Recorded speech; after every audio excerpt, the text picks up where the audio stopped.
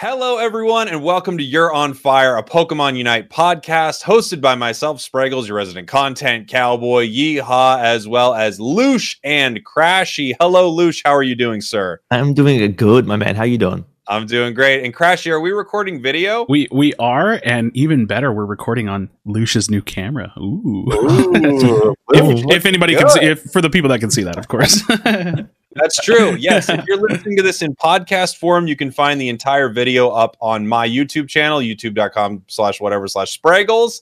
And if you're watching this in video form and you want to hear this in audio form, you can find it on Spotify, Apple Podcasts, all the places podcasts exist. We have so many things to talk about. But first, how are you, Crashy? I didn't ask how you were. I'm doing pretty good. Yeah, hanging out.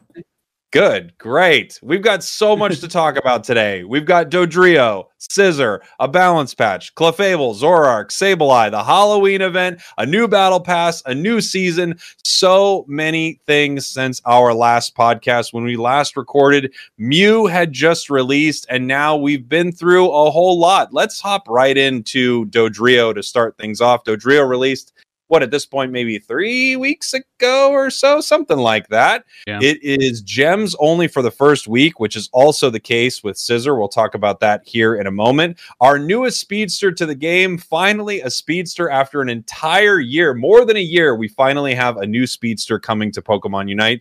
Since it's the first thing that we can mention, let's talk about gems only for a week. Loosh, I know you wanted to talk about this, so why don't you kick us off?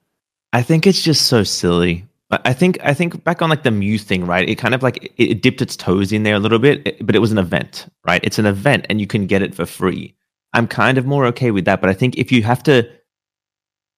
wait the week and you don't get it free, you still have to pay the gold. So people are just like buying it for gems a week early, and it says, I don't know, I think it's a bit silly. It wasn't too bad with the two Pokemon we've gotten right now, right? Because even though they're strong, they're not like game breaking. But what happens when we have like a Duraludon release? You know what I mean? What happens then? When it's gems only, then does Unite actually become pay to win for a week? Yeah, I mean, that's definitely one of the issues with it. And Mew actually wasn't the first. I believe it was Glaceon that you could actually buy right away, but it also had an event, which I'm kind of the same mindset. If you can earn it for free, but you could also just pay, and that doesn't really bother me that much because they're giving people free Pokemon, which is something I want all the time. I want people to be able to earn basically every Pokemon in the game by playing. I think it gives people incentive to play. It makes the game healthier because they have more choices.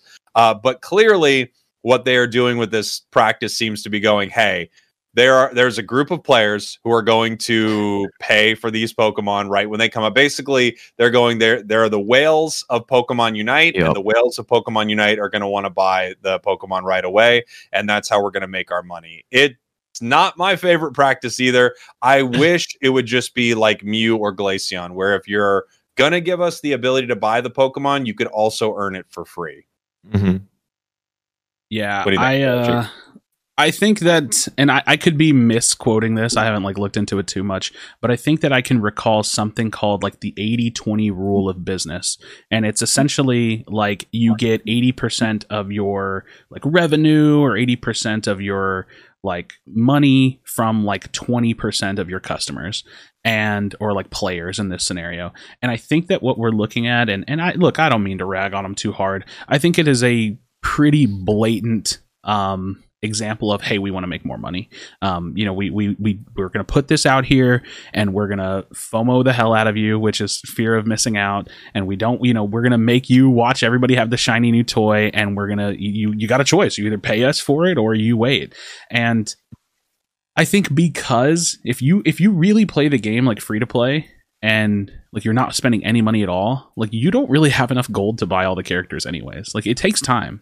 So I think that it's just let them decide what they want to get, right? Just let them decide where they want to put their gold, because they're not going to be able to get them all for free right away anyways. So yeah, not a huge fan. It feels a little exploitive. It feels a little greedy. But yeah, I think it tied in with the gold inflation at the same time is kind of making it even worse. It's just why? Why are you doing this?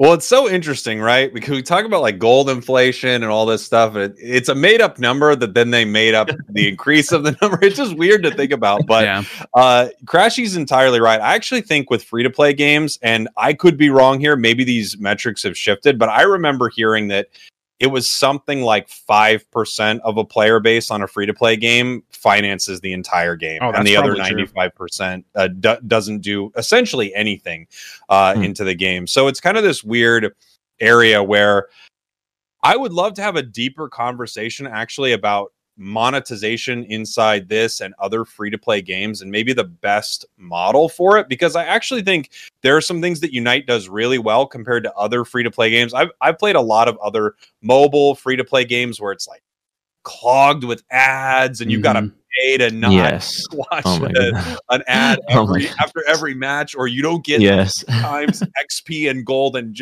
all these things.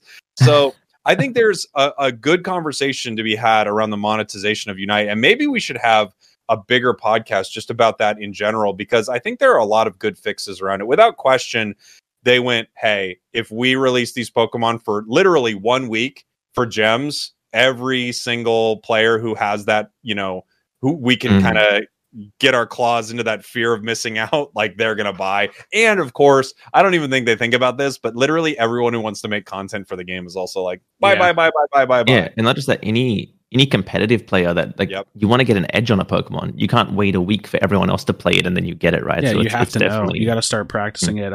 Jake, I actually want to jump right back into something you just said. You said something like, we were kind of speculating about like the 5% might be funding the full game and the rest just kind of does nothing.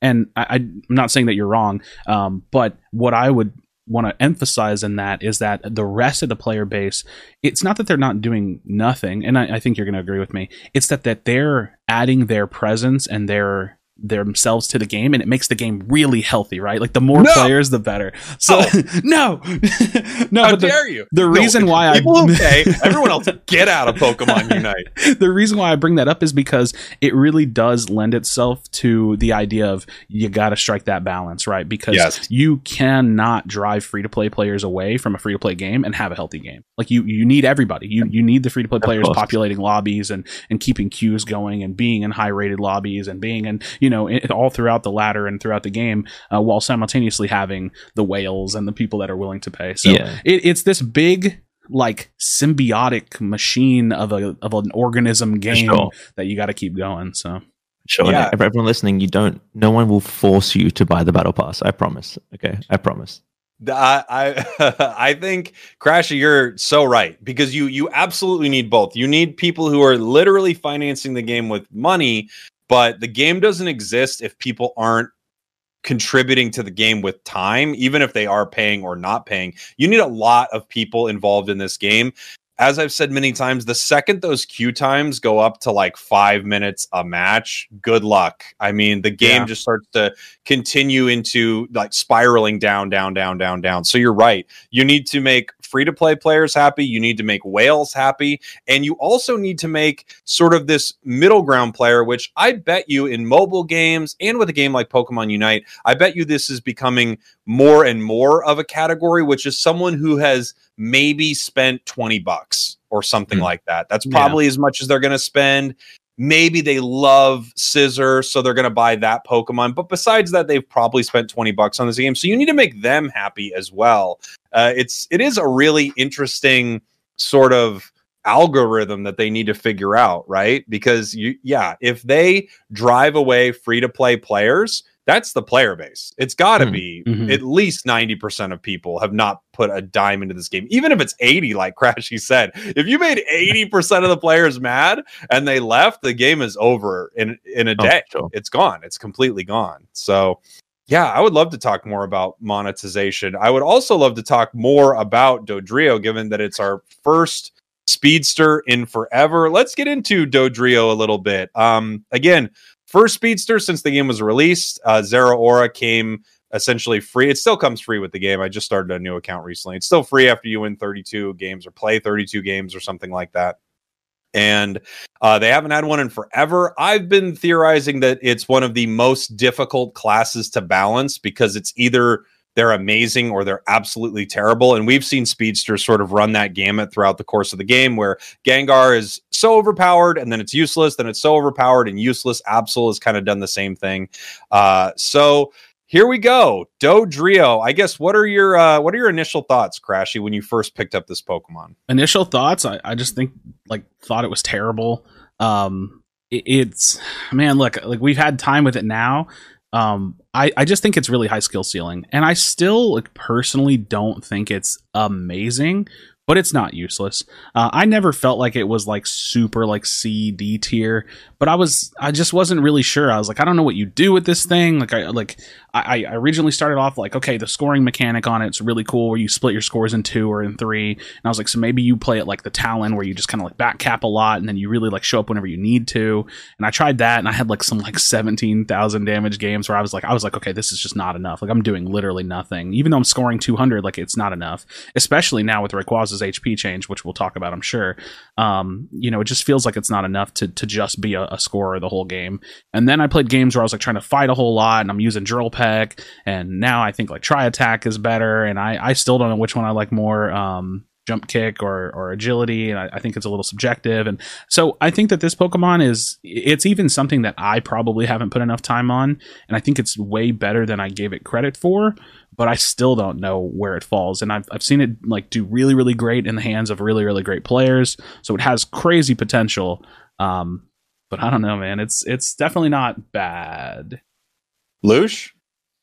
The first game I played this Pokemon, I did something at like level 5, and I was like, hang on a second. I was like, wait, what? And then after playing it time and time again, I started to just think like, okay, someone well practiced on this Pokemon with a high mechanical skill and good macro around the map is going to be an unstoppable force. And we've seen that with players like Lutano. Even a lot of players have been doing it. Joe has been playing it on my team, and the dude does like 150k a game and scores like 300 points. I don't know. It's just insane. The Pokemon seems really, really strong, but it's definitely a high skill cap Pokemon. You have to be very good to make it good.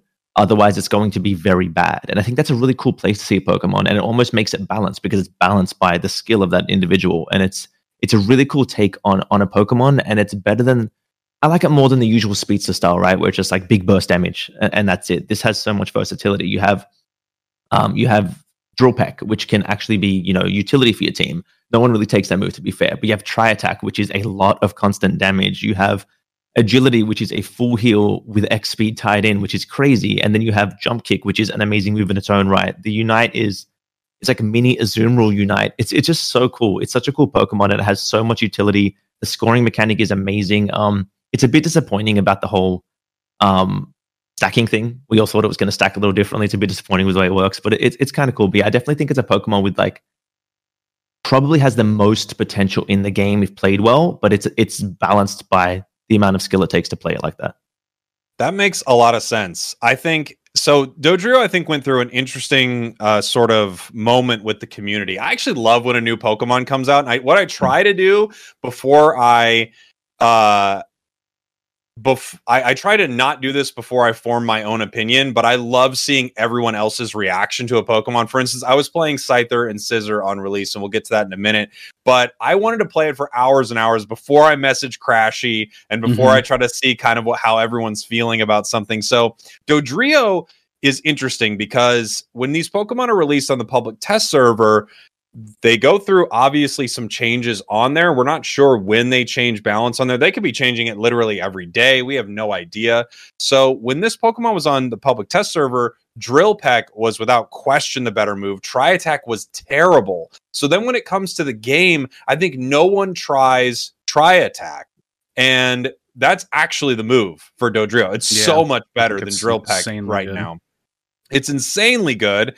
And day one, I actually found like, oh, wait, they buffed Tri Attack in a massive way. I think they almost doubled the damage of Tri Attack. And once I kind of found that and sort of its pairing with Razor Claw, I thought, oh, this is a seriously great Pokemon, probably high B or A tier. But you're right, Lush, very skill-based. So you have to be very good with this, and it's a very specific play style. And I loved seeing the community hate this Pokemon when it came out. Because I was sort of on an island a little bit going, what? This is actually pretty good. I think people didn't realize it because I think everyone was playing the wrong moveset, which is Drill Peck. I think Drill Peck probably needs some buffs to be reasonable, but Dodrio's been a really cool release in my eyes, mainly because, like you said, Lush, it's good, maybe even really good, but you have to be good with it. And that's a really fun place to put a Pokemon rather than like Icy Wind Glaceon, where you can be not a very good player at all and still rack up 100k damage. I like that at least with Dodrio, you can put up great numbers, score a ton, and be extremely useful, but you actually have to be really good with the Pokemon. That's a cool place for a release to be, rather than Duraludon, where the A button is just really brutal, right? Yeah, very true, very true. I agree completely. I think that Dodrio is so cool because it's so unique. It's I think people were playing it like it was, like Crash was playing it like it was Talonflame. Some people playing it like it was an Absol. Like people were just playing it not like it was Dodrio. You have to play Dodrio like Dodrio, which is what makes it amazing to me. Yeah, I think it's really fun, and I'm so happy with it. It's now my most played Pokemon this season. It's my highest win rate this season. Even playing it solo, I've got like over 60% on it right now.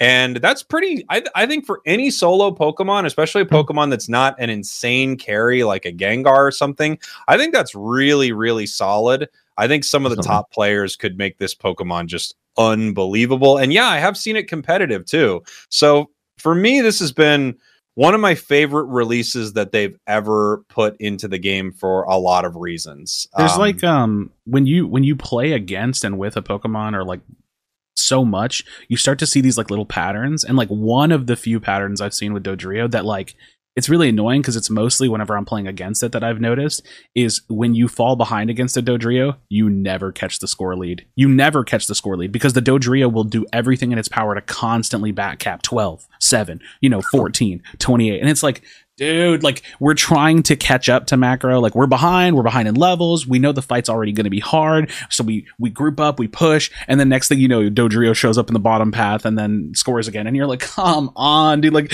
we're just trying to catch up. So like, that's one of those patterns that I've noticed. So like whenever my team's behind, I'm just like, oh, we're never catching up. I think I've even recorded videos and I'm being like, yep, we're not catching this score. Like we're going to have to win the end fight. Like, so yeah, it definitely has crazy potential, and the versatility is what shines, because it's when you have a Pokemon like, okay, you have Absol, amazing at fighting. Yeah, you can run and back cap with it, but that's not its forte.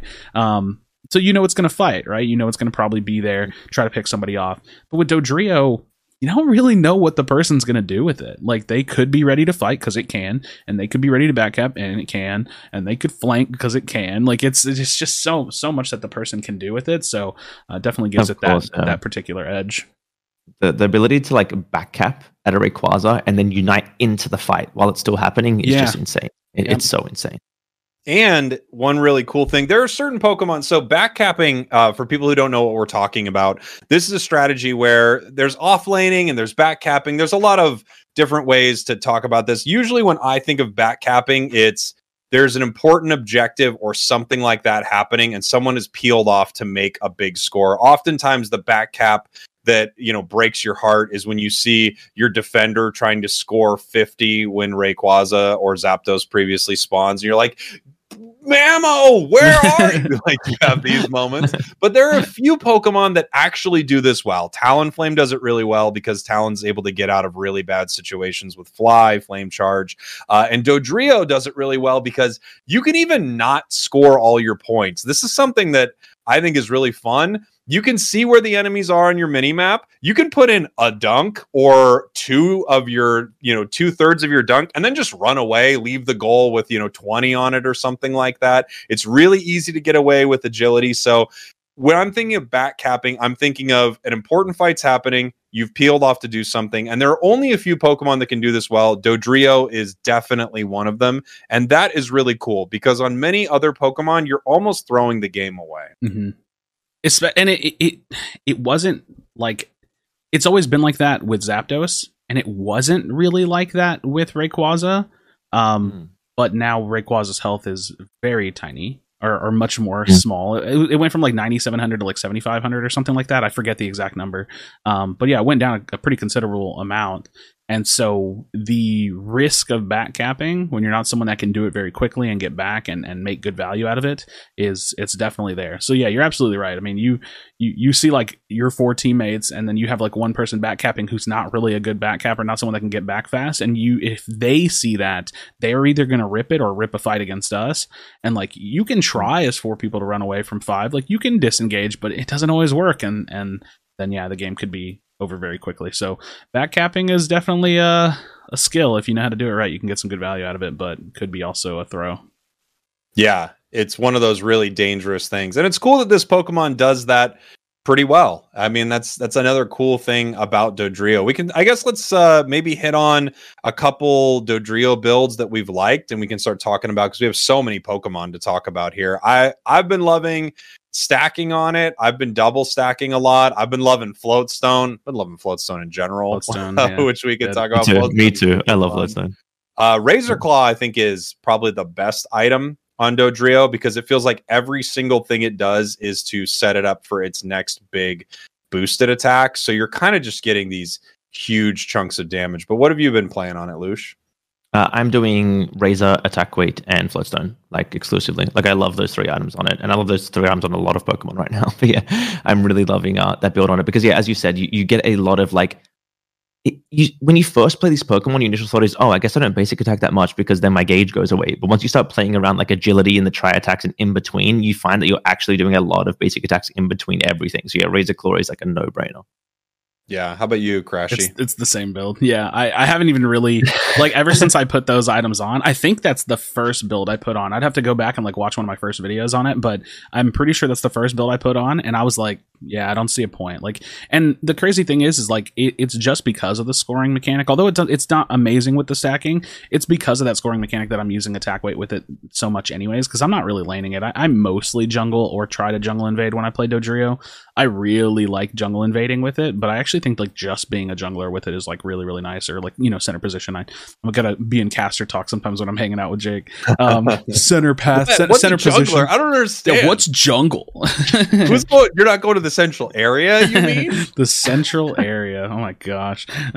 Caster speak. But yeah, so yeah, I do just like putting it in the jungle and throwing on attack weight, and I know I'm getting those scores in. So but yeah, the Razor Claw, when I put the Razor Claw on, there was like a few games I remember vividly where I was between Razor and Muscle because I was jumping in and I was like, oh, once the agility bar is done, I was like, but it was because I didn't understand the character. I was like, once the agility bar is done, I'm kind of in. And I was also using Drill Peck, so I was like, I'm kind of in. Like, let me throw on Muscle and kind of like bounce around. I don't actually hate that. I might revisit that a little bit, like playing some Drill Peck with Muscle Band. But if you're playing like Tri-Attack, even with Drill Peck, I just think Dodrio and Razor Claw are like, you know, they're hand in hand. They go really great together. I mean, Razor Claw in general, I've always felt was like a speedstery item. I mean, minus Gengar, but very, very speedster oriented burst kind of item. So, yeah. I love Razor Claw. My first build was also Razor, Attack Weight, Floatstone. I love that build. For a little while, I was messing around with Score Shield, but you don't even need it. Yeah, you don't need it on this Pokemon. It's better on Talon. Like Talon, I actually feel like there's a lot of value for a Score Shield because you have to score the entire amount. But with Dodrio, you don't. So even if you get interrupted after scoring part of your, Eos energy, you still put a lot of points on the board. So I don't really need a Score Shield. I like right now I'm running Razor, Attack Weight, Eos Cookie, and I found the extra health. I mean, when you're talking about you double stack, I double stack. I have tried this before. Yeah, I know that this is shocking news. Are we recording video? But I think, I love this because it has a low health pool. One of the lowest in the game, not the lowest, but it's one of the lowest health pools in the game. So when you stack your Eos Cookie, I mean, you're effectively increasing your health a massive amount. It's almost 20% or something like that, which is pretty huge, especially when you get good at sort of the in and out of combat thing. An extra 1,400 or so health is pretty massive. Oh, it's a big deal, yeah. Pokemon. So I love that. I would love to talk more about Dodrio if you guys had anything else, but we also have SCIZOR coming up next. So any final thoughts on Dodrio? It takes a lot to learn. The final thought's something, I mean, we obviously talked about like the mechanics of it, but specifically like learning to aim and move with this character. It's like, that is like, it's so unique. So that's like part of the linchpin, right? Like you figure that out, you're going to start to unlock the potential of the character. You realize how much you're playing with the left stick and not both sticks. I mean, when you're tri-attack, you're using the right stick too, but and this is obviously for a controller, but when you figure out that you're playing primarily with your movement, it's really interesting. So yeah. Mm-hmm. Yeah. All right. Our next Pokemon released, SCIZOR and SCIZOR, plus a piece of hollowware that is pretty nice for SCIZOR only. We'll get into that. Once again, a gems only release for the first week, but boy, maybe they saved a lot of people a headache with this one. I'll start off by saying this is the worst Pokemon they have ever released in Pokemon Unite. It's absolutely awful. I don't know what happened to this Pokemon on the public test server, but SCIZOR was good, and now it's horrible. SCIZOR, there is some light at the end of the tunnel, but this Pokemon needs some massive help. In my opinion, to be useful at all. It has the lowest win rate in the game. I've never seen a win rate this low on every single build. And unlike Dodrio, I don't think it's going to skyrocket in a week once people figure out how to play it. I think it will get better, but I think this Pokemon is just crazy undertuned. And I'm honestly kind of scratching my head as to what happened with this release. But let's get into it, Crashy. What are your thoughts on SCIZOR SCIZOR? Yeah, it's it's almost like a chicken and the egg thing. Like, I wonder how much their PTS balance to launch is impacted by their own data or by like reception to the bonds, because we all played SCIZOR and we were like, holy hell, like Bullet Punch is crazy, like SCIZOR doesn't feel that great, it feels okay, like you can dash around and auto attack, like that was like the sentiment. And then it's completely flip-flopped, right? Like SCIZOR is like the much more viable version of this Pokemon, or like evolution path for this Pokemon, and SCIZOR just feels like it does nothing, man. Like it's got this like movement that's good, and it has like a little bit of sustain, but there's no damage, and the sustain isn't high enough. So it's like, it quite literally feels like 3/4 of a Pokemon, or like a half a Pokemon, where you could just pick anything else and have more value. I like have hope that there's like a little bit of viability to it. But again, it's like when you look at strength, it's all relative, and there's no pick ban phase. So it's all, if you're going to put something in jungle, you can pick something stronger. If you're going to pick something in lane, you can pick something stronger. So it's definitely on the very, very bottom tier.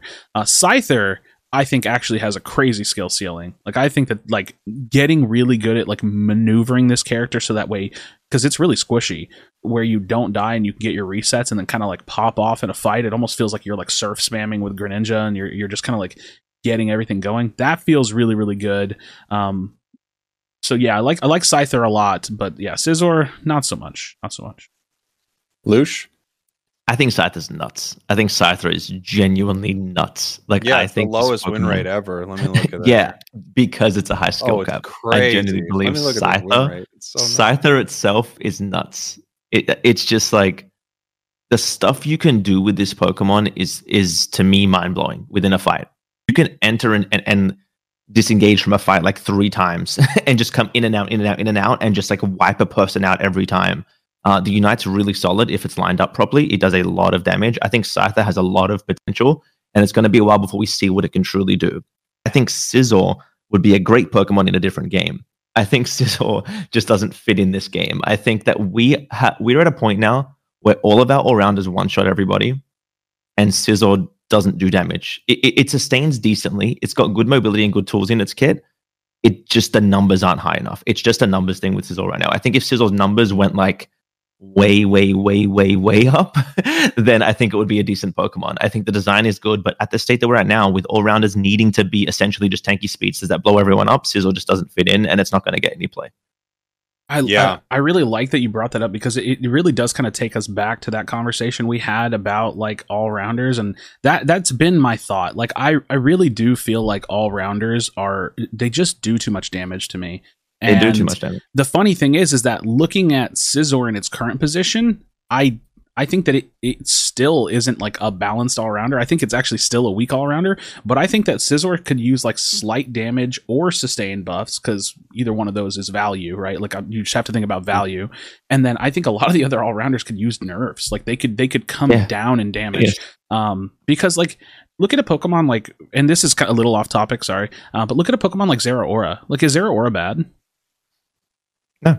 Like, kinda, but why? But like, why? Because like, relatively speaking, you could just like play an all-rounder, or like you could just like pick a different speedster. So it puts speedsters in this position where you're either the big boy one-shot character, or you're just like not good at all. Or and then you have Talon, who's like a little bit more versatile, and Dodrio that's a little bit more versatile. But yeah, so all-rounders are in a weird spot where they got to be really, really good, or they're just like not good at all. And the other thing about it is like, don't we have like 10 of them? Don't we have like 10 all around? Like, there's so much to choose from, so it's like, man, there's just so much. So yeah, Scizor definitely, Scizor just definitely, like, it feels weak even in like, if that was the, like, if our rounders were balanced, it would feel a little bit weaker than them still. What are some of the damage numbers y'all have gotten in Scizor games? Like, what have y'all seen? Dude, what's crazy is I'll be playing a game and I'm like the whole time fighting, popping off, and in my head, in the other character, I'm like, this is like 150k damage game. Mm-hmm. I look at the screen, I'm like 85k, and I'm like, wait, what? I'm like, I was hitting everyone all game, and it's just mind blowing. What about you guys? What would you say is like your average damage game, Scizor? 50 to 60. I'd say mine's probably closer to 40. Yeah, I feel like mine's like 40. So here's the crazy thing. If you could consistently get between 40 and 60, like, you know, normal game or like a really, really good game, but if your recovery was like 35k, 45k, then I could be like, yo, this Pokemon is not blowing everything up, but you're not really taking him down either, you know? I think if that's where like Bullet Punch's like niche was, dude, I'd be all about it. Cause then you throw like a focus band on it. Maybe you stack a cookie and you throw on a potion, and you just, cause I tried this like tanky build with it. I'm not gonna lie, I didn't hate it, but I'm not doing any damage, you know? Yeah. And so dude, if that was the niche of this Pokemon, where it's like, holy hell, this thing is, cause Scizor's a steel type, right? Yeah. Like, could you imagine if it's just like this tanky, like this thing that just like doesn't die, and it's like you always get it close to death. You see that health bar like really pinching down, and then it goes boom, boom, boom, boom, boom, and it punches itself back up. Like, oh my god, that'd be so cool. And for anyone listening wondering, the reason my numbers are a little higher on damage is because I literally run like Razor Claw, Weakness Policy, X attack on my Scizor to try to get as much damage as I possibly can. You're just pumping the damage. I think, yeah, I mean, it's interesting because I would love it, actually. Maybe if they kept the damage, I still think they need to tune it up a little bit. But maybe if they kept the damage similar, but yeah, raise its sustain through the roof, because then it has an interesting niche inside the game. Right now, I mean, and outside of how good Lush is, or how good some of like the top players are in this game, let's talk about not our damage numbers. As a group of players who are all pretty good, at least. Let's talk about the damage numbers we see on allies, which are 30k and under every single game with either Pokemon, with either Scyther or Scizor. That is true. Scyther is a separate conversation, but Scizor, when I have an ally who's a Scizor, they are beyond useless. I thought Dodrio players were going to be beyond useless because it's a really mechanically intense Pokemon and it's very different from everything else. Having a Scyther or a Scizor on your team is like a death sentence. I swear, you have an AFK all game, basically. They do thing. And I think that's super unfortunate. It's super unfortunate. I mean, I've had... I was going to say, I've had like a 24k game, like, and I was like trying, you know what I mean? Like I fell behind and then I was like, I can't recover. I've definitely done like 35k before. Yeah, you know what I mean? Like, oh, what is this? Yeah. Like it's tough. Like I think that a big reason is, Scizor's stats are too low and Scyther's skill ceiling is very high. So I think that on those two things, a lot of just pick up and play players. And I have seen in other MOBAs, like, so I played Smite for a long time, and I'm sure you played Smite a lot too, Jake. And I'm sure you remember, was it Persephone, the whole rework, because at a high skill level, that Pokemon was played incredibly, but no casual could play it. So then they did a whole rework on it, and it was amazing. Yeah, Persephone the Pokemon. Persephone the Pokemon got a whole rework. Yeah, but no, I know exactly what you're talking about, and I think it's like 4 a.m. It's tough because they do have to strike a balance between. It can't be that a player who's amazing is so good that they delete the entire game, but you can't have a player on your team pick a Pokemon and they be so detrimental that they do absolutely nothing. And I feel like that's the place we're at right now with SCIZOR and Scyther. I want to talk a little bit about Scyther because I've been very negative about this Pokemon, but I feel like I'm just trying to be realistic. I think people are. I think people are being way too nice about this Pokemon. I think it's truly abysmal in so many ways, and I've been trying to be nice about it and trying to find the silver lining. Even Scyther, who I agree is so much better than SCIZOR, so much better than the PTS. Is there a Pokemon where you would say, I'm happy to replace it with Scyther? Because I can't think of any Pokemon where I'd go, okay, good. Get blank off my team, throw a Scyther in there. Well, see, that's the problem, because like I think Scyther excels in jungle, and jungle's always going to be the most contested role. And I mean, like we're still in a game, like especially when it comes to solo queue, there's so many great solo queue picks for jungle. You have Greninja, you have Gengar, you have Absol, you have Delphox. So it's like again, relatively speaking, when it comes to talking about like would I really rather have Scyther, it's like no, I don't think it's that good, but I don't think like the Pokemon itself is bad. I think it's high skill ceiling and has a high risk, high reward, because if you can play it really, really well, you can get a ton of value off of it. But at the same time, you can absolutely get either similar or the same, if not more value out of another Pokemon a little easier and like a little bit more guaranteed. So yeah, and what I find with Scyther is that like it's really squishy. So sometimes I'm about to go in and I know I'm gonna blow everything up, and then boom, I'm dead, and I'm like, I was so close to pulling it off, right? Yeah, you just get volt tackled one time, and you're like, well, yeah, there I go, I'm gone. I love Scyther, man. I genuinely I'd be so happy to see it as my jungler, even in like a team. I love Scyther. When I play it, I feel strong. You know, when I've played it with that like plays it well, I felt like wow, like a really solid Pokemon. Like just the tools it has, right? I think I get excited when any Pokemon has mechanics in this game. Yeah. I think that's what it is, right? I like the ability to... Because double hit is great, right? And dual wing beat, aside from the aiming, which I don't know what they were thinking with the aiming. I don't know what they were thinking I think that's maybe a bug, honestly. I think so. They've kind of got... I truly hope so, because that is abysmal. I think the Mon is really cool. I think its damage needs... I don't know what it needs, because if the damage goes up, people like... I'm sure you guys have seen like Scolded play it, right? Mm-hmm. People like that it's gonna be silly. They're gonna be doing 220k a game, murdering everyone. Yes. But the casual players will be doing more. So I don't know how you really fix the problem with this Pokemon. Well, we've talked about how to fix SCIZOR, and I think that could be a cool change. It needs a little... But the sustain, it makes sense because that feels like what it's built around. For Scyther, it's weird because you have an all-rounder and you kind of have a speedster in one Pokemon, right? And I think for a speedster like Scyther to be viable, you probably need to tick up the damage slightly, but you're right. They tune it even just a hair too much, and all of a sudden it's 5-KOing everyone every game, because this Pokemon can already string together Penta KOs in really impressive ways. But maybe even Scyther needs, I don't know, maybe it needs a little more lifesteal, or maybe it even needs a little more health or defense. It seems weird to say this, but maybe instead of tuning up its instead of tuning up its attack, maybe it just needs a little defense, fix the bug with its targeting, and then all of a sudden you could at least say it's a very solid Pokemon. I find it interesting that you think it's... Here's the thing that I'll say about it. If you're great with Scyther, I would rather you be great with 10 other Pokemon, and you'll get more value. So even if someone's great with Scyther, why wouldn't they play Delphox or Gengar or Greninja or all the Pokemon? They're all better at a high level. Every single one of them is better at a high level than Scyther.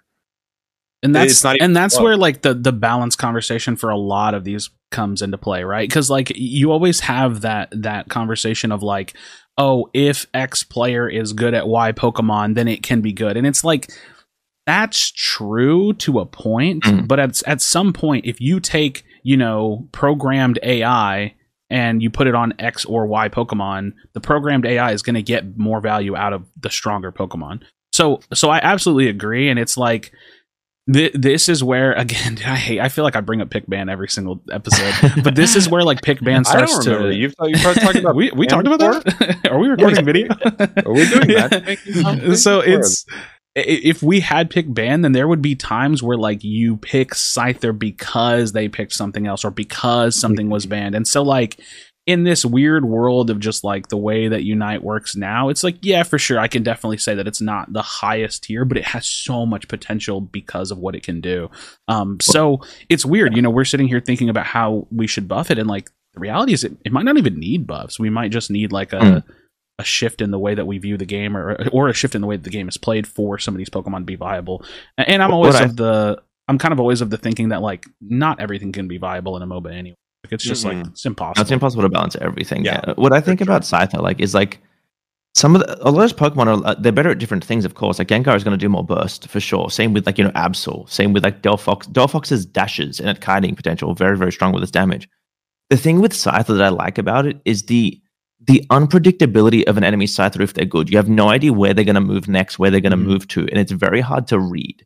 That's what I really like about this Pokemon, and that's what I think it does differently to others. It can move around a fight in a way that you genuinely don't know where it's going to go next. It can hit you with a dual wing beat and come at you, or it can go left, right, backwards, then double hit another way, come back in, reset, move again. You get what I mean? It's got so many tools that other Pokemon don't have. So I think that its skill set is different to most other Pokemon. And that's kind of where I sit on the Pokemon. Yeah, I don't think you're wrong. And I think I'm overly critical of this Pokemon. And I don't like boiling conversations down to pick something else, because there was a meta just recently, and we're still on the edges of it, where literally 3 Pokemon were so good that to pick anything else is almost going into the match with a massive. They're still pretty great. So and that's what I was saying. They're still kind of amazing. So, but so I don't love conversations like it's like, why just pick something else? But I feel like this Pokemon, more than many others, really is not doing itself any favors in the meta, with so many things that are kind of sparkly and really good. And then you've got this Pokemon, but I agree with all the points you made about Scyther. Obviously, no one's defended SCIZOR. But I've tried to make it work, man. Because you know me, I always like I was on the Azumarill train long before the buffs, right? So I always try to make something work, and SCIZOR just is not it. What I will also say is I don't know how to really balance this in my brain, but I don't think judging a Pokemon based off the 20 best people to play the game is a great way to judge it, because they're not going to be playing that Pokemon. So it's not always like when I see some of the most cracked players in the world playing a Pokemon, I just think, boy, people are unaware of the skill difference. Like I think the skill difference between Lush and I is probably pretty big, and I think I'm really good at Pokemon Unite. So you bad player. But so there's that. Or when I see, you know, Mame or Scolded, Chris Heroes or something like that, you pick up these Pokemon, they're like, they got 30 KOs with this build. And I think, you won't. Whoever's watching this, you won't. I can assure you won't. So I don't always think seeing Toon play Scyther is a great example of what's going on with that Pokemon. But either way, I just think for me, this has just been such a bummer release. Let's talk about the Hollowware really quick. Why on earth is it not on Scyther? I'm so sad. It's so weird. Why would they do that? It is a split evolution. It makes no sense. SCIZOR and Scyther are 2 of my favorite Pokemon of all time, and I was like, oh my god, I can wear like this cool like keep hood on like both of them. And then like me not having a brain, just like I literally bought it without looking, because I was like, there's no way it's not on both. It's a split evolution, but no, it's not. I think this is where I get to be traditional Crashy here, and hold on, I just yeah. I think like looking at this, it is one of the most bizarre things I've seen, because it's them releasing a Hollowware as they do, releasing it for X amount of currency as they do, you know, at a premium cost, and it is the most lazy thing I've ever seen to see them just like, not to discount it because it's on one of the evolutions, not to have modeled it out to fit on Scyther, not to have put like a little tagline on it or a little thing that says, you know, Scyther only Hollowware, like to literally release it as any other Hollowware for any other Pokemon, and it have the same like $20 premium cost USD, and then it's like, it's not the same. It's not, you do not get the same value out of this Hollowware that you get on another $20 Hollowware. And so I don't know. It feels like a fish hook. Like it feels like a hey, did we get him? You know what I mean? Like did we get him? Yes. So it's bizarre. It's really bizarre. And I don't want to. I'm ragging on them enough. I don't want to go any deeper and say like they did this on purpose. But it feels a little lazy. It feels a little lazy at least. Just a little mean. Yeah, I think it's bizarre. It's just so weird. It should be on both, and I understand. We'll get a $40 one that is right. Like we'll get a crazy cool $40 one that's on both. I hope so. Yeah. I'll never be playing the Pokemon again, but I truly hope so. Actually, I'm so excited for when they inevitably buff this Pokemon because I think it'll be scary. Style is really cool. It'll be scary. And SCIZOR will be scary. You can choose when your iframe is when you evolve. That's going to be so scary if it's good. I love that, by the way. What a cool thing that you can just like wait and then tap that button for bullet punch. But then again, you've just sealed your fate by picking. Maybe that's why it's bad. Yeah, they're like, look, we gave you the whole iframe, so now this Pokemon's so good.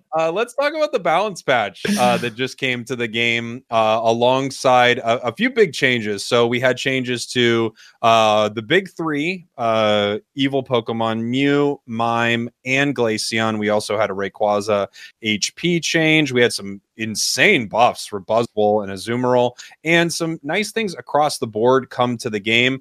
Let's start really quick. I just want to touch on the big three Pokemon. I think my take on this balance patch is it wasn't supposed to come this fast, actually. I think for Mew, Mime, and Glaceon, I don't think they had these nerfs ready to go. I think they were just like, okay, let's tune them back a little bit because these nerfs feel like not enough to bring these Pokemon completely down to earth with the rest of the game.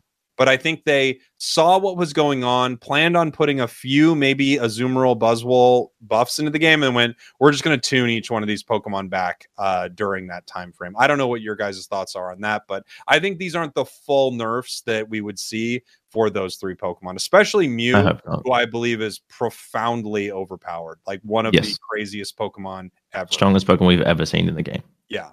Like if Mew doesn't get nerfed drastically, then it will be the only attacker like ever played for the rest of United's history. Like that, no one will ever like that. That's what's sad about it, right? Like competitively, like no one's going to play anything else ever. Insert Crashy pick ban moment. Yeah, pretty much. Yeah. No, I think I don't know. Again, typical Crashy here. Always whining, always complaining. No, I think the only thing that you can say about a patch like this is that because it didn't do enough per se, it needed to happen faster. And I'm always going to want to see, like, I mean, look, I think asking for a patch every 2 weeks that's a big ask at times. But I think if they were able to find this balance between like, oh, let's hit like a tiny, it's like, sorry, I'm all over the place. It's like cleaning your room. You could wait a month to clean your room and your room is super dirty, or you could clean it like every few days, do a little pickup, clean it every week. Clean your room? You get my point, though. Like it's like about letting all these issues accumulate.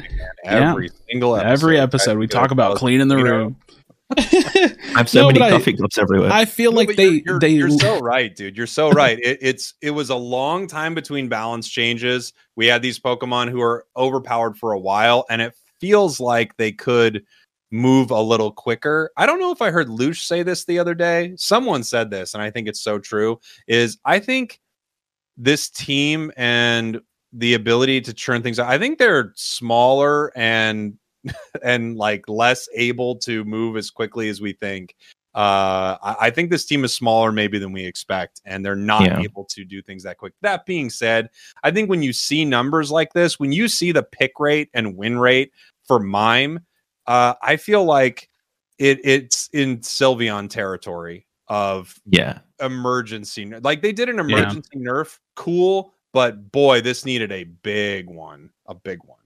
Yeah, it needed more. Like right now, Psyche feels a little more balanced. Power Swap is actually the problem. I feel the movie's way too strong, and Confusion is still. Mime's weird, man. Mime's a weird Pokemon. And just again, this is going to come down to like the same thing I had my conversation about all rounders and like what they're supposed to be for their archetype. It's the same thing I could say about supports. What are supports supposed to be? You know, like and then it comes down to mime more specifically, especially like in current meta.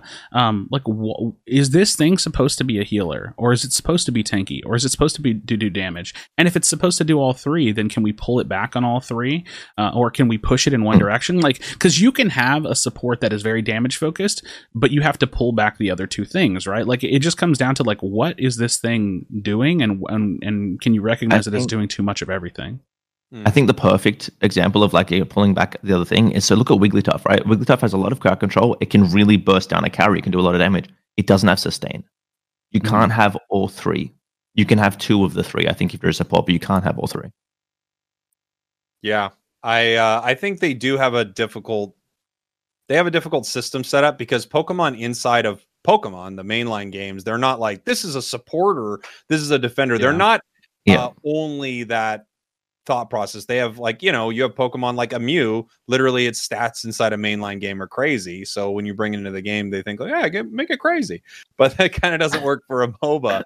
So it is interesting. And sometimes I feel like harping on the balance of the game is always a little too, I don't know. It's a little weird because like we said earlier, there are always going to be a few Pokemon that are kind of better than the others. That's every game, every meta. There are always a few things that are much better than the others. But I think this little this little balance change came with some nerfs to the big three, but it didn't maybe hit them enough. I'd like to talk about a Zoom roll. I think just real quick before we move on to a Zoom roll. Yeah, I think that, to me, it's like I don't understand the justification of like how they nerfed Mew so like it was such a tiny nerf when something like Cramorant was nerfed like patch after patch after patch after patch, right?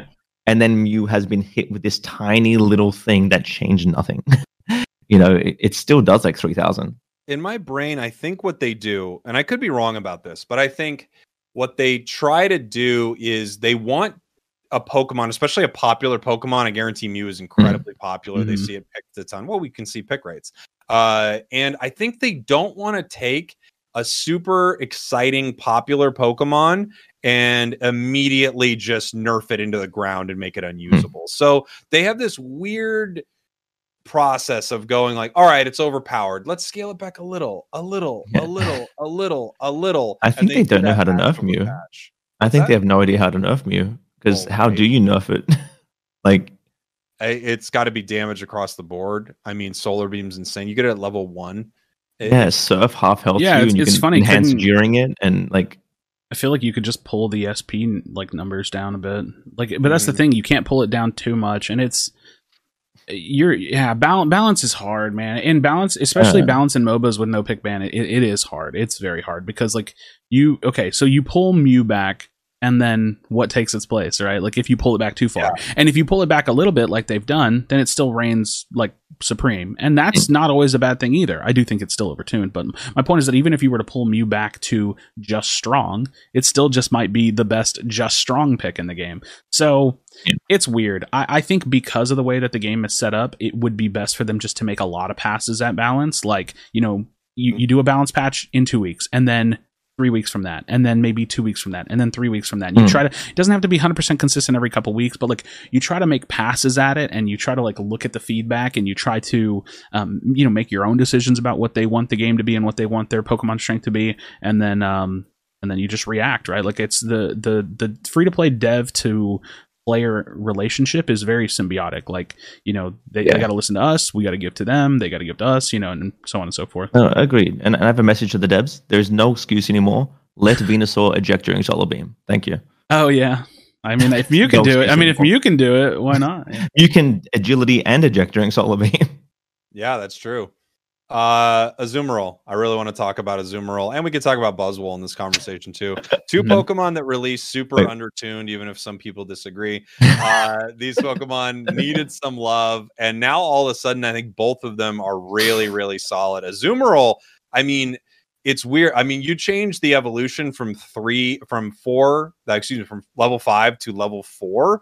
And now all of a sudden you can play this Pokemon in Path with no issue. You will get your level 4 easily. You'll evolve. He meant to say lane.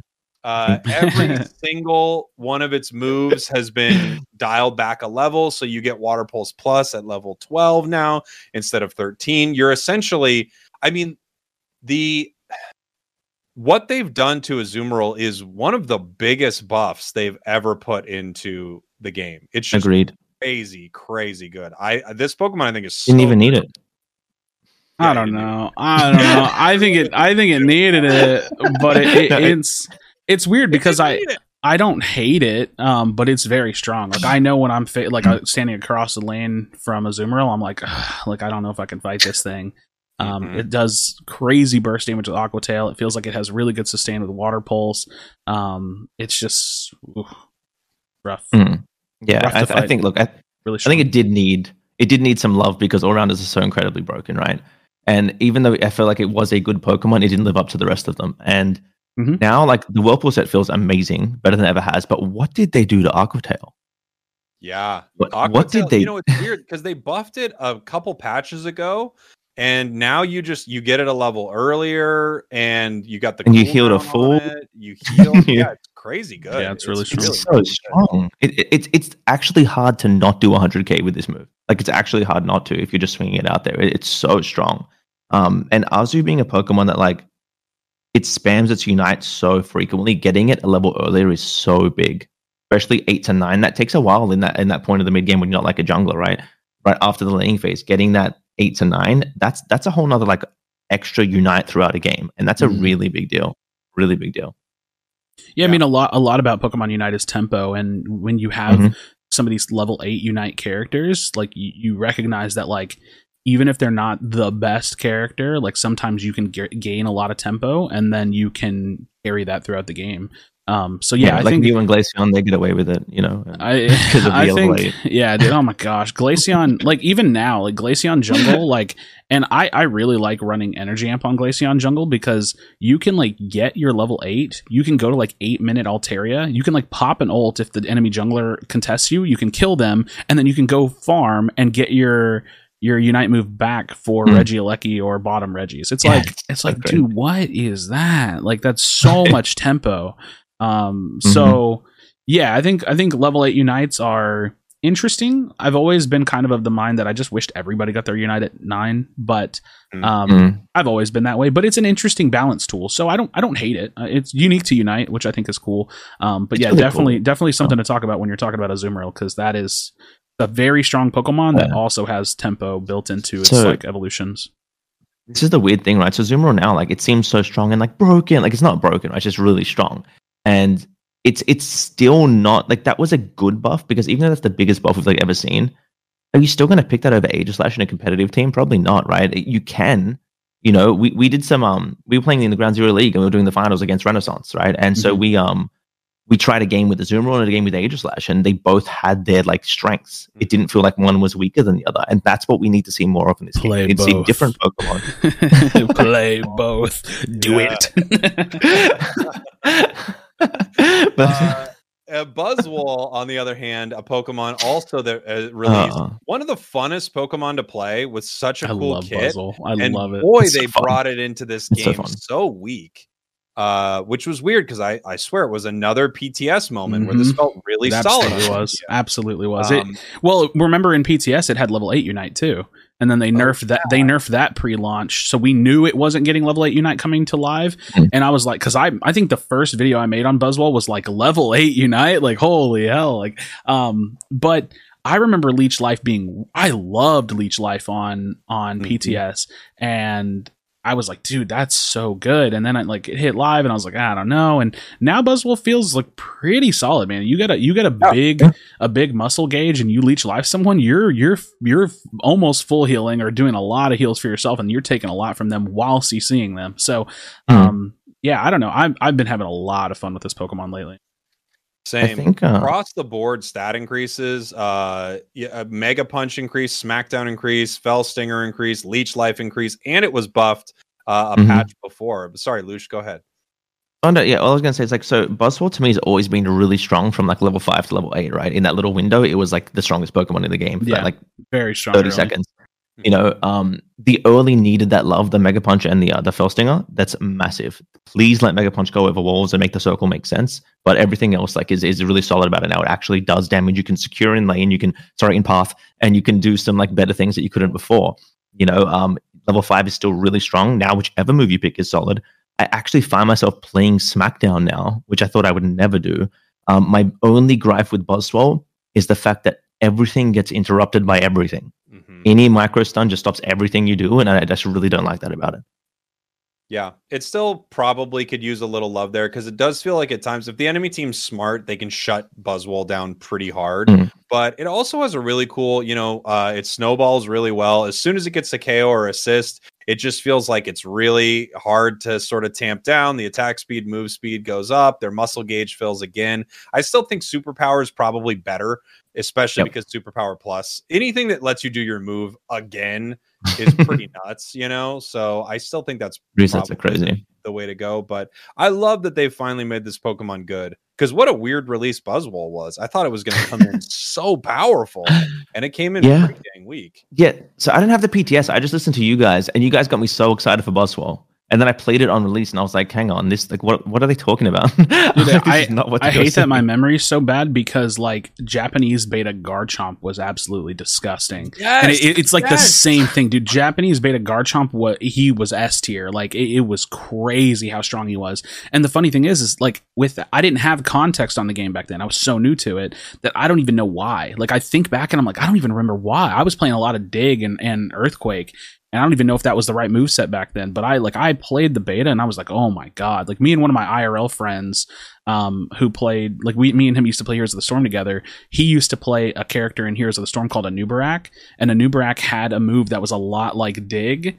And so my buddy was the one that picked up Garchomp. He was like, oh dude, this is like Anubarak. And I was like, oh cool. And so then I got to playing it. I was like, dude, this thing is crazy.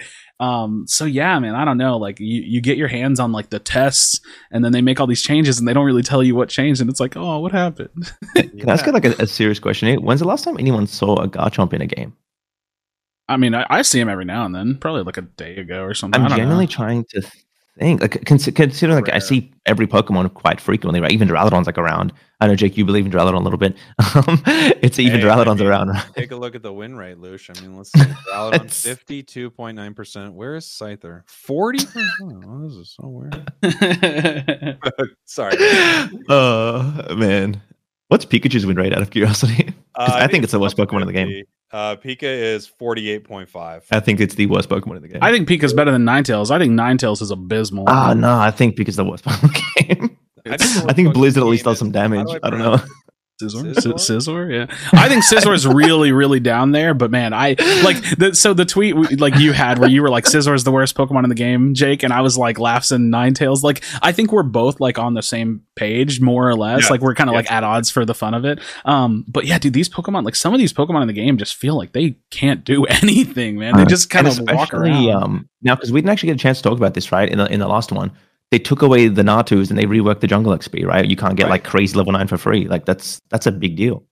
I actually, some people have not liked this change, but one thing for sure is some of these matches were getting really way too snowbally, way too early. And one thing I don't like as a player who plays a lot of solo queue, I don't like it when one Pokemon makes the difference for my team or the enemy team, and I have no control over it. So if I'm in bottom path, and I'm playing Mamoswine or something like that, I'm trying to be the defender for the team, when I see that my jungler or Central Area Pokemon for the enlightened people, when my Central Area Pokemon is fine and the enemy Gengar is already walking to path at level 9, being the entire team with 2 button presses, that's a really hard place to be in. So I understand people don't like some of the XP changes, but honestly, I think they're probably pretty healthy for the game, because I think things were just getting way too out of hand. I agree. I think they are very healthy for the game, because now it's back to what it used to be. We stole the Xatu to get the most experience, but then you're going to worry about, getting jungle invaded. The jungle now is an invade is a really big deal now. Yeah. Before you could invade a jungler and then they would just still get 9, right? It would be fine. But now it's a really big deal. And yeah, I like this a lot better. I think it's a lot better for balance of the game. Not everything's got Unite move in the first fight, right? It's cool. I like the changes. I miss Natsu's existing though. Like at least put him in the background or something. Yeah, I think they were really cool. I liked them too. I think they could probably have reworked it, but I understand it's also kind of a stacking problem. They kind of set up like and Charizard had Unite every 4 seconds. The second they walk over there or something like that. Yeah, Charizard's Unite. That's true. Charizard. We have a lot of balance to talk about. We've been talking for a long time. But I would love to hit on some of the rest of this balance. Let's talk about Rayquaza and the change here real quick. It's weird because it feels like in some ways a healthy change, especially for people playing solo or duo or trio, where you have less control over the game unless you can make a big play. But also it does feel like they, not fully, but they've kind of rolled back a little of what was cool about the new map, which was the fight around Final Rayquaza. So yeah, I'd love to hear your guys' thoughts on this. The HP change, they've, like you said, Crashy, I think they've knocked off almost like 2,000 HP. Yeah, it's something around there. 9,200 to 7,720. So what is that? Over 1,500? Something. I feel like it's weird because looking at it, I was like, when I read it, I was like, oh, that's bad. Like, I'm really not happy with that. And then as I play it, I don't really care that much. Like, it doesn't really bother me that much. The other thing about it is, like, I think when you have a game and there's a big boss, you want that boss to kind of matter. And we were almost pushed to the point where, like, it almost didn't matter at all. Like, in most games, it did not matter. So they absolutely had data to show, like, oh, we have, 100,000 matches played, and out of 100,000 matches played, like, I don't know, 10% of them Rayquaza was dying, or something like that, or was, And so I think that, like, for the design of the game, it's probably healthier. Like, you want the game and the game and its features and its objectives to be relevant. And while, it's a macro it's the player macro to decide whether or not we go for it or not, dude, it was actually really hard to take down. Like, it was really hard to get a kill on. You couldn't flip it. You had to win a full team fight, and the map is bigger. So when people are backcapping, it pulls you away from it and you have to go backcapping. So the macro part of it was really, really cool. And I do miss that, but I also like the fact that it's able to, we killed 3 of them. Let's rip it. Let's try to win the game. It brings some of that excitement back to the game. It brings some of that control back to the game. But for me, I can't actually decide which one I like more. I just think it's like a linear change. It's a change they made. I'm fine with it. Lush? I'm torn. So I liked being able to do different things at the end of the game and make different plays. Maybe play a little, like if I'm ahead, I could play a little more defensively and watch my goal, and I had time to get to Rayquaza if they start to hit it. If I was winning, I could. I mean, if I was losing, I could look to make split push plays, and again, if they hit Rayquaza, I had time to respond, time to do something. Now it feels almost, at least in the games that I've been playing, that if you're not at pit at 2 minutes, it's reminiscent of Zapdos. It's going to get ripped. They're going to rip it, and it's gone. And I just don't know if I love that. I don't know if I love that for the game. It's too early to tell, really, right? We haven't really had many big competitive tournaments to really test out Rayquaza, to be fair, like to really see how that would affect it. But yeah, I'm not a big fan of the change, but I don't completely hate it either.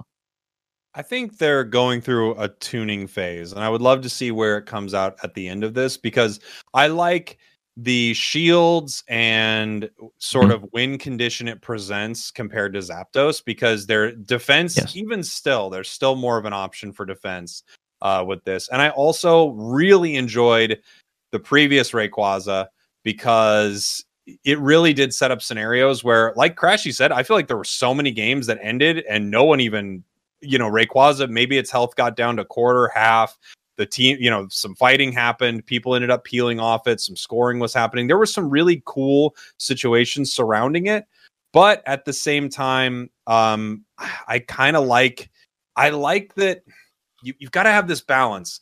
You got to have it where if someone is backcapping, you can do something somewhere else that's not just backcapping or defending to give you an advantage. So I like that if 2 enemies peel away from the fight and we've KO'd one of their teammates, we can rip. I like that, but there's a balance there. Maybe somewhere in the middle here makes more sense. Rayquaza's presence needs to be consequential. Like it can't just be there because it's there, and it can't I think if you have an objective that is potentially game winning, because that's a good thing that they changed about it. It wasn't guaranteed game winning, like almost like Zapdos was, and Zapdos wasn't guaranteed, but it was pretty dang guaranteed. It's potentially game winning, needs to actually be able to be taken. The weird thing is like, and maybe I'll just need a little bit more time with it. I need to watch some competitive. I'll be honest, I've watched very little competitive stuff with all of Skyrunes. Just kind of waiting. This is mostly off season. People are testing, new stuff's coming out. But maybe I could see my opinion shifting to where like, yeah, maybe they could buff it up like a little bit more. What did it go down to? 7,700, something like that. Like maybe it could go up to like 82 and like hit it in the middle. I don't even know if that really makes much of a difference. But I'm like, I want the fact that the Rayquaza is on the map to matter. But I don't ever want it to matter as much as Zapdos, and I think that we might be in that spot. So I don't know. I'd be curious to hear.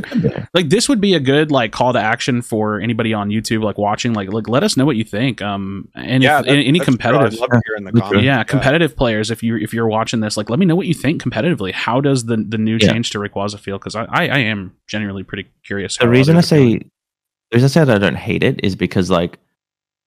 I have like if I go back cap and they rip it, like that's annoying, but I have time to back and defend my goals, right? And you can actually defend this. That's why I don't hate it. The reason I feel like I don't love it is because I never liked the coin flippy endings. You know, I don't want to see that. Now, Dragonite meta will never be what it was because Dragonite can't rip Rayquaza off the top of the pit. You can't hit it through that top wall. It's too far away now. So that's gonna at least hold that back. So maybe it's okay that its health is lower. Yeah. You know what I mean? But I guess time will tell. The other thing too is like the residual or like the collateral damage of ignoring your enemies to rip the thing just means that all their damage goes to you when you get it. And so it's like, oh, rip. You rip it, you get this massive shield, and then boom, they slam you with all this damage that was about to come out that they were trying to hit with it. They were trying to hit you with it. And it's like the shield didn't even matter. Y'all just flipped it and y'all just saw what happened. And that could crazy impact a game. But it's just not Zapdos where the value is instantly secured. You know, when Zapdos died in the face. Yeah, it's but also I think the design of the pit is nice too. I like that there are some characters that can fight it over. I think the change to Zapdos, the change to Rayquaza's HP makes Cinder a slight bit better. Although I don't know if we'll see a ton of Cinder, but yeah, like in solo queue, Cinder feels a little bit better to play for that reason because I can just say like, you know what, I got to rip this, or I can at least rip it over the top and give myself some options. But yeah, overall, I think I'm kind of leaning like, I don't know, 65-45. I like the change, maybe 70-30. But it feels okay. It feels like an okay change. What about the weird 30% damage buff on your first ability?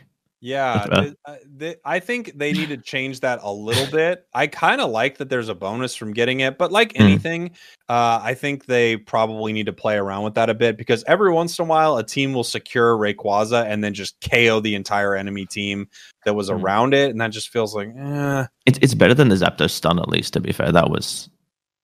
I don't miss that. Okay, if you're gonna have a buff on Rayquaza, tell us about it. And if you're gonna have a buff on Rayquaza, make it like something that makes sense. Like, okay, so like the way that like Energy Amplifier is programmed is like 21% increased damage for 4 seconds, right? It's like that is a really it's a really easy thing to understand. All of what you do damage wise is going up by 21%. So you could easily have like 10% damage increased while you have the shield on, or whatever that value is.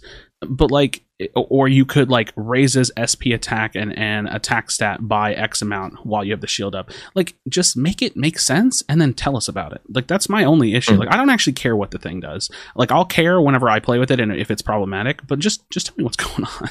Tell me what's going on with this thing. We've got a lot of balance changes. I'll just run through some things real quick. Absol got a little nerf. Aegislash got a little nerf and then a little buff to its Iron Head. It's a big buff to its Iron Head.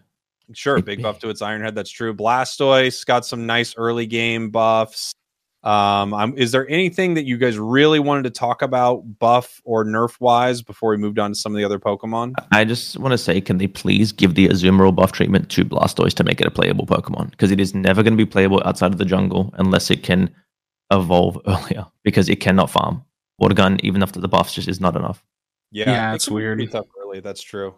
It has a tough time.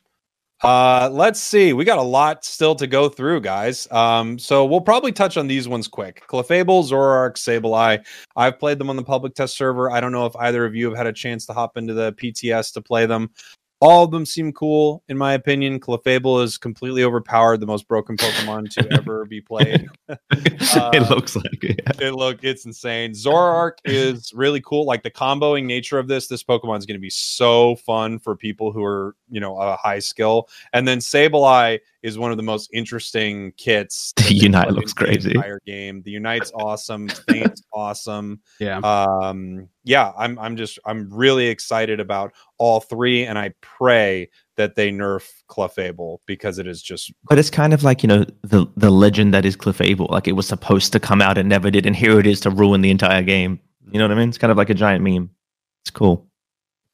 What do you think, Crash? Have you played any of them? No, I actually haven't touched PTS in a little bit. I mean, my opinion on PTS is weird. I just like I've regressed from even wanting to get on it because I just feel like I can't do a whole lot with it. And yeah, I don't know. I'll hop on it at some point and kind of test them out. But the experience of playing on PTS is like I can't really play real games super well.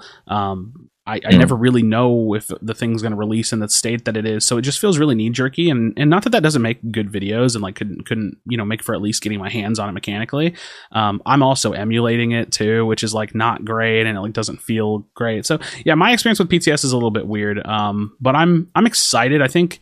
Like I always say, I don't really have any rose-tinted glasses with Pokemon. So like any time a Pokemon is released, I see it as like, MOBA champion being released. So I'm always excited for more. I know that like there's going to be people that are really, really excited about each of these. I'm just generally excited about all of them. I think adding more to the game is definitely what the game needs. So yeah, I'm excited about it. Haven't put my hands on them, but looking forward to them. Nice. Lush, any thoughts on them? Yeah, so I haven't had a chance to jump on the BTS, but I definitely think Illusion looks crazy, and I can't wait to do some fun stuff with that. Yeah, I can't wait to do some fun stuff with Illusion. It's gonna you're gonna see a player difference in that passive alone. Like it's gonna be crazy. Yeah, and I'm so excited. It's gonna be so cool. I can't wait for all. I'm kind of with you, Crashy. There are some Pokemon that I absolutely love, just being a fan of Pokemon, but these three, none of them tick that box for me. However, all of them have really cool kits, and I'm excited for them to come to the game. Clefable will be here as we're recording this in 1 week. We've got a new event coming up for Halloween, a new battle pass, a new season. Crashy, you are doing something here for October that I know you wanted to talk about a little bit. Is it dressing up in a fun costume? No, unfortunately not dressing up in a fun costume. And I'm not going to take up too much airtime for anybody that knows or has heard or thinks it's stupid or whatever. I'm doing a simple gesture. I'm currently boycotting Pokemon Unite in terms of spending money. And it actually changed, but I'll just explain what it is now. I'm not spending any money. I'm not purchasing a membership, which is also spending money. I'm not spending any of the current gems that I have, so I'm just not purchasing anything for the month of October. And I'm essentially, it's just a call to action to anyone that wants to participate. Doesn't matter if you do, doesn't matter if you don't. My personal beliefs on it is that it's not going to change anything, but I'm hoping that it will at least be seen, because we know that they pay attention to the community. We know that they're looking and listening. I just want them to be a little bit more aware of the feedback that's out there. And if it changes nothing, totally fine. If it changes anything at all, maybe I'll never even know about it. But it's one of those check boxes that I personally wanted to hit. So that way I felt like, hey man, I really like put my opinion out there, gave my feedback and did my thing. So yeah, for the month of October, I am on this. It's a mini boycott, because people have asked me, well, why don't you quit playing the game entirely? It's like, well, I still want to make videos and still want to do my job and stuff. So that's the honest answer. So yeah, that's what I'm doing. But yeah, some of the stuff looks really cool. How will you win games if you don't spend money? I don't know, man. The age-old question. I actually have a similar boycott with SCIZOR and SCIZOR. I won't be playing for October. I'll never play them. What if they buff them though with the Clefable release? They need to. My goodness, they need to. So that's what Crashy's got going on here in the month of October. And we also, you know what? Now that was brought up, I feel like we can just touch on a little bit. It's weird because the whole community had a hey man, you can't say anything about my mom moment where we are constantly talking bad about our mom and she's unreliable and she doesn't communicate with us, that mom being Pokemon Unite. And then someone from outside the community kind of came in here talking some trash, and it feels like everyone in a fun way sort of rallied behind this game.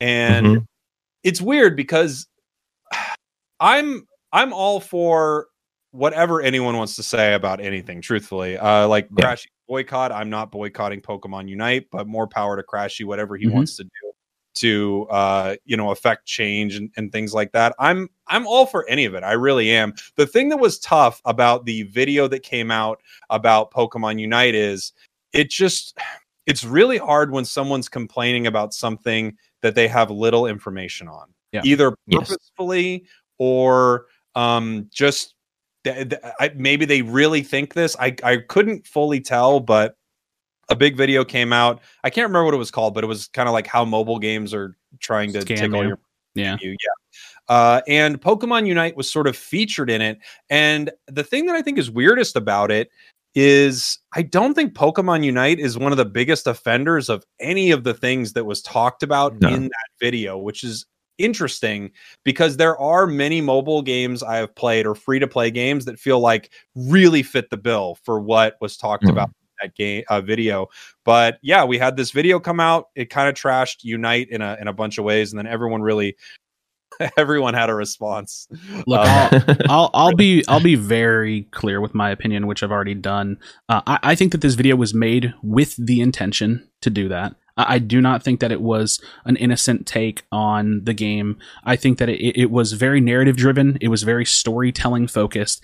And as far as the video itself goes, and as far as the presentation, man, that was some amazing YouTube. I'm just going to throw it out there. That was a sick video. Him, his team, their editors, whoever it was, they did an amazing job. But it was incredibly disingenuous. It was incredibly misinformed. And I think a big part of it was done on purpose. And I don't think it was to slight Pokemon Unite. I think that that's just the game that maybe hit the crosshairs, but a lot of the practices that were even brought up in the video about other games didn't fit Unite at all. So it was like you have this big story about what mobile games do wrong, and all of that's true. Like, so much of it is true. You just picked the wrong game to be the meat and potatoes of the discussion. And I'm the person that hates on Unite the most, right? Like, I'm the one that I'll give you the reasons to complain if you want to, and to be upset with Pokemon Unite. But 99% of what was in that video, it just doesn't really ring true, at least not to the degree that the presentation made it out to. So yeah, it was very disingenuous. I do think that it's a bit damaging. I think anytime somebody has a massive platform and they put something like that out, you have to assume that there's some level of damage that's done. But yeah, we did stand up for our game and say what we needed to say about it. So yeah. The video, like for like video quality, right, was incredible. But yeah, none of it, like, I don't know, like I feel like, I don't know if it was just going on the Pokemon name for the views, but then like I feel like Pokemon Go is even more like, microtransaction heavy, to be fair. But like Diablo Immortal is so much worse, right? All gacha games are so much worse. All those like those clans games where you pay to speed build things, like all those games are so much worse. That just didn't make any sense that Unite was like the center focus of that video to me. Yeah. That's why I wondered, and I try to give people the benefit of the doubt because I really don't know. I just wondered if it was like low information and they thought, well, Pokemon's a big name, so we'll start with Pokemon. But it was odd because they're talking about things that you can immediately go, well, no. So when he's like, the thing about Pokemon Unite is you're just mashing your buttons and you're getting stronger outside of battle. And you think that couldn't be further from the truth of what happens inside of a match of Pokemon Unite. So it's just weird. Because there are games, when I think of a game like what is it, Clash of Clans, where you get your decks, you build your decks, and then if I have a level 6 little thing of skeletons and you have a level 5 thing of skeletons, I know the game is not this simple, and I've played this game quite a bit, and I know there are championships, but my point is, if you literally want to look at it, my little army of skeletons beats your army of skeletons. So there's at least more of a conversation that being more powerful before the match is a bigger advantage in a game like that. And in Pokemon Unite, it's so irrelevant. And that's the thing. I'm not going to pretend like I'm not going to pretend like there's not some layer of pay to win when it comes to just maxing up all your items to level 30 right away, right out of the gate, because you can do that. And that in itself, if you want to be literal, Sure. Yes. You can slap the pay to win tag on it. The thing is you don't need all your items 30. And there was a big storytelling element to that video, which was all about presentation. And it was like oh, well, you want to know how much it costs? It's 7,000 item enhancers. And oh, if I wanted to purchase all this, it's $1,200. And it's like, it was a really big moment for the video, but it wasn't a really big moment of truth.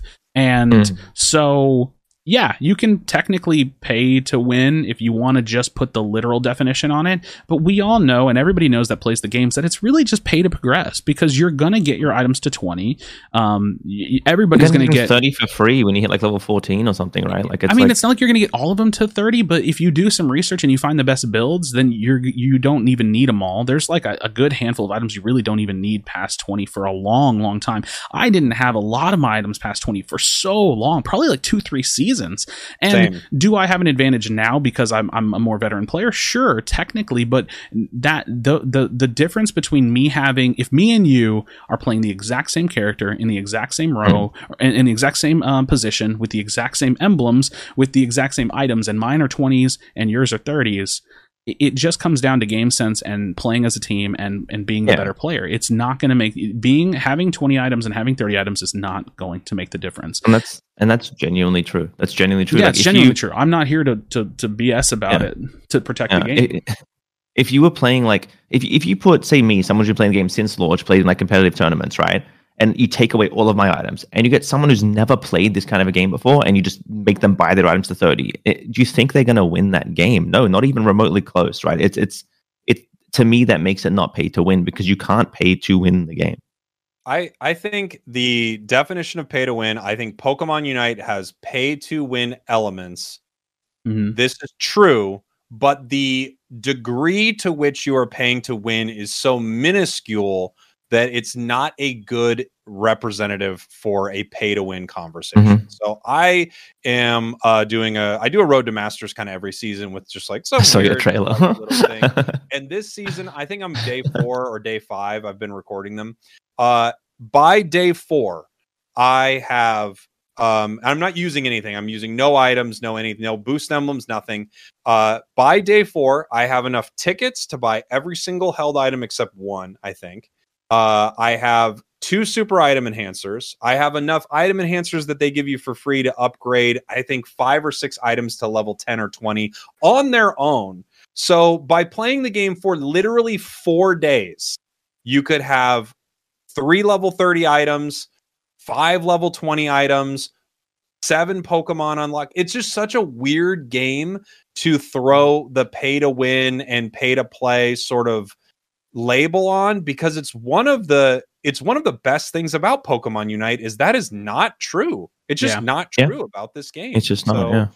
It's so weird to see that video. And I never want to attribute malice where I think ignorance is probably more likely. I think they probably played Pokemon Unite for 2 days, were not very good at it, and they went, wow, everyone must be upgrading these held items to 30 or something, because I'm dusted in these matches. I genuinely think that's what it was. I think it's like a misunderstanding. They genuinely just believed everyone else was buying items, and that's why they were winning.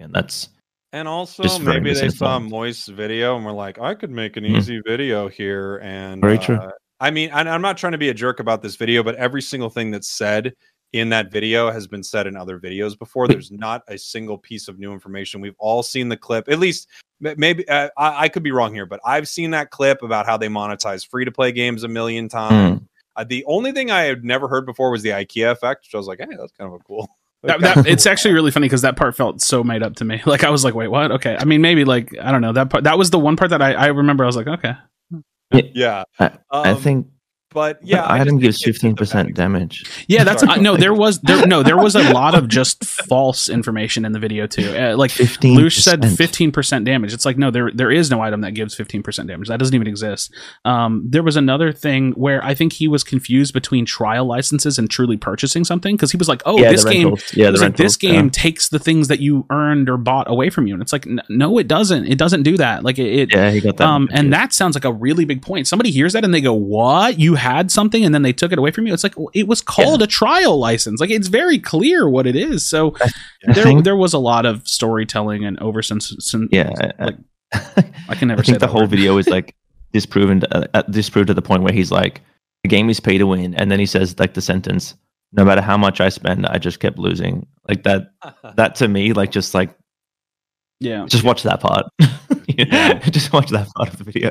It's pretty great. He also made the claim that when you pay, they put you against weak opponents. And he knows some stuff. Can you get me in touch with him? Yeah, that part. that part is stuff. Where it just feels like maybe you could prove that, and maybe that's been confirmed for other games. And the video very much so felt like a video that was coming out against mobile games. But it's weird to do that whenever you pick one and then you sprinkle in like a couple others on top of it. Because if you're going to make that claim, you can make that claim generally about mobile games because you don't need proof. But if you're going to make that claim, then and the whole video is about Pokemon Unite, then you need to prove that it's about that. Pokemon Unite does that, and if you can't, then it's a lie.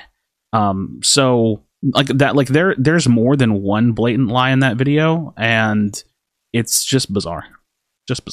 Yeah. As I said on Twitter, if this game was pay to win, I would have won Worlds. I'm serious. I mean, there's no way that this game is pay to win. I can assure you it is not. Let's talk about, we've got a new battle pass coming out, the Halloween event, and a new season coming out in just a week. And we've been talking for a while, but I'd love to hear any thoughts that either of you have on anything we've touched on or just a new season coming. What do you think, Lush? I'm disappointed that we're not getting another squirrel for Halloween with a bug that breaks the game, because that was really cool. Cliff Able Knight. True. That thing looks menacing. Yeah, I'm kind of hyped, man. I'm kind of hyped, just for like a new season, and because stuff will be different. I'm just looking forward to playing the game more and getting to see the new characters in the game. Right? Like I've been excited. I don't know if I'm more excited to play Cliff or I get to like use it on my tier list now, and I'll just leave it there on the side. I'm really excited for like Sableye and Zoroark. They're such cool Pokemon. I've wanted Sableye in the game since like the guy in the store has it. I don't know his name, but when you go to the store, the dude has like the little Sableye. You don't know his name? What's his name? Come on, man. I don't know his name. We call him Mitch. His name's Mitch. So Mitch has a little Sableye. Yeah, and Sableye is it's such a cool mon, and like the mechanic of it's so cool. I'm excited to try the new stuff. That's it. I'm gonna ramble on for an hour about it, but I'm excited to try the new stuff. What about you, Crashy? What are you hyped for? I think, Jake, me and you did a video talking about Pokemon we wanted to see from each gen, and I think I picked Sableye. I was like, yeah, he's in the game, but like it'd be cool. Like I think I tossed him in there. It might have been one of the ones that we did dual picks for. But yeah, I think Sableye looks like a cool Pokemon, and I go a lot on silhouette and like the way the design of the character looks without even knowing anything about him, because I don't. So yeah, Sableye looks like a cool Pokemon. I think the design of it looks really, really fun. But just to speak generally, I think new seasons for Pokemon Unite are always one of the most fun parts of the game, where you get that, we got to get in there and get Masters again. Like it really is a sense of accomplishment to go after and get it again, even though, getting Masters is super hard, and, we know most of us can do it. We've done it every season. It's a fun little thing to do. So new, fresh, always good. I'm excited about it. New battle pass. I unfortunately will not be purchasing it, but it's always good, man. It's that sense of revitalization. Gift you e-vouchers? Nope. Okay. Nope. What if I send you $30? That's technically me buying it. I mean, I'll send you a picture of my Chipotle that I ordered that night. Like, I don't know. All right, everybody. I want to thank you all for watching. Thank you for listening. We'll be back with more You're on Fire very soon. Let us know in the comments what you think about anything we've talked about throughout this podcast. As you're listening along, if you have some thoughts, this is kind of something I should say early, because saying at the end makes very little sense. But we'd love to hear your feedback. Thank you all. Thank you, Lush. Thank you, Crashy. Goodbye, everybody. I love you. We did it.